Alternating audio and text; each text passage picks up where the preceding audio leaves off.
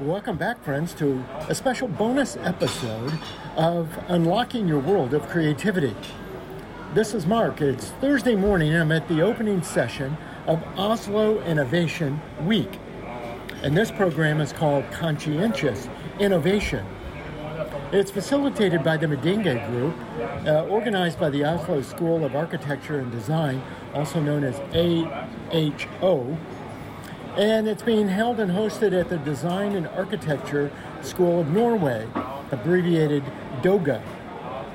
This provocative workshop on conscientious innovation featured 3 panelists who are experts in this idea of building things to last. But if we're going to talk about sustainability, we're going to talk about the circular economy and overall environmental impact on the world of our design and what impact our creativity can have to reduce that impact. We've got to look at brands, we've got to look at design, we've got to look at creativity, and that's what these 3 panelists have brought. Our first panelist was Christian Lodgaard. He's the Chief Design Officer of a company called Flock. And this is one of Norway, if not Scandinavia's, largest furniture manufacturers. And so Christian was specifically talking about office furniture and then drilling down on one particular line of office chair. And he showed us how this chair was built to last from the design point of view. So from the very beginning of its design, it was designed to last. Now this had everything to do with the materials, with the design structure, how it was put together, how it was assembled, right down to could it be repaired? Could it be brought back to a store? Could you repair it at home? Could you add your own upholstery? Could you replace the backing? The whole circular idea of this office chair in the design was built to last. Christian also showed us ways that what does the future hold? What was the outlook for even further reduction of the environmental impact and how it could be further built to last?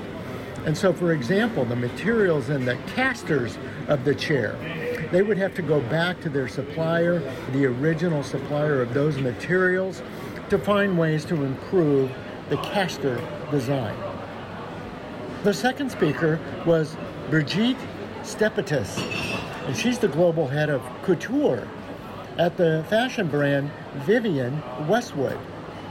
Now, this is not a fashion brand I knew very well, but as it turns out, they have stores in LA and New York, but all over the UK and all over Europe, and a strong online presence. But the design impact of this really rebel fashion brand, as I learned, that Vivienne Westwood herself was from the punk rock era. You know, she was a protester, she was an activist, she was an environmentalist before it was popular, and also had a real humanitarian, do you know who's making your clothes? So from the very beginning, Brigitte was telling the story of how this brand was a conscious brand, again, before anyone knew that's what we were going to call it. Now, Brigitte shared with us how the Vivienne Westwood brand was able to reduce their global impact by, so for example, 3 things. The frequency of changes of their collection. So instead of maybe every season, they have 2 seasons a year. Also the number of fashion shows that they either conducted or attended. So by reducing the carbon footprint of holding these shows and or traveling to these shows, they were able to reduce their impact. The third way was the number of lines. How many different women's lines, men's lines, accessory lines, shoes, purses. So by trimming down and simplifying the number of lines, then Vivienne Westwood was able to reduce their footprint. I was fascinated by the story that Brigitte told of even repurposing bridal gowns that there was no more wasteful product than to buy the most expensive dress made out of the most expensive materials for one day, one wearing. So there's a whole value in repurposing. So could it be altered for different fittings? Could it be recolored even? So there were a lot of ideas on how to repurpose and extend the life of even bridal wear. Now, the third speaker was Joana Sá Lima.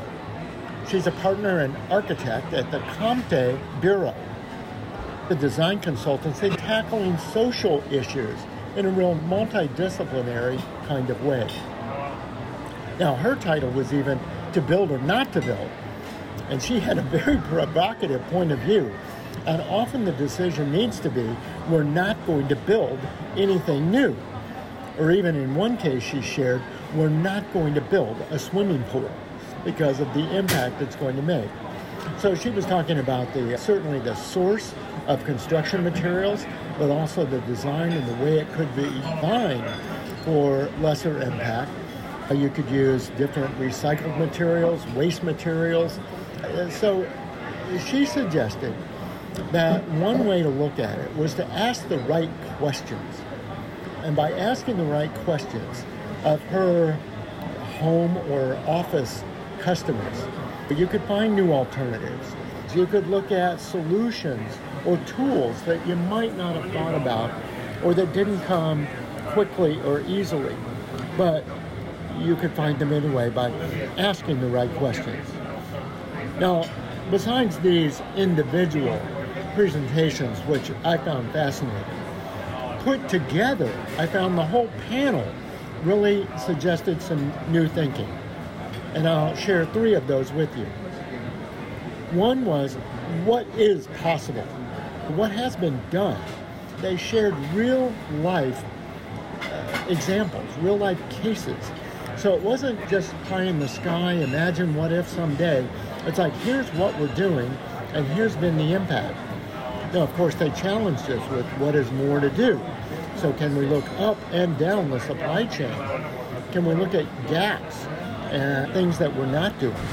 So there was a real challenge there.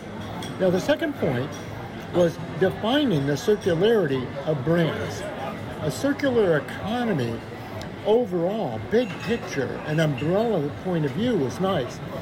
I like the fact that they showed real circularity of individual brands, products, materials, design, to really show what the steps are and, again, what gaps there might be, but what specific action you could take at each stage of the circle to really make a difference. Now, the third takeaway for me was the power of the consumer demand. What the customer wants has always been in the middle, of course, but we often know that maybe the customer doesn't know the full impact of their decisions, of their choices. So the more that we can educate the customers of the alternatives and to say, here's options A, B, and C, and here are the different, say, carbon footprint, say, environmental impact, say, air quality, pollution. What are the different choices that you have to make? Which are more sustainable? Which companies or suppliers might treat their workers better? So there's all sorts of considerations that with more education and with more choices and more facts presented to our customers, we can be more educated on the sustainable impact of our decisions. So that's the update from the Thursday morning session. I'll have more about other presentations in my next update. But for now, I'm Mark. Come along with the journey, and I'll have more updates from Oslo, Norway, and the Oslo Innovation Week.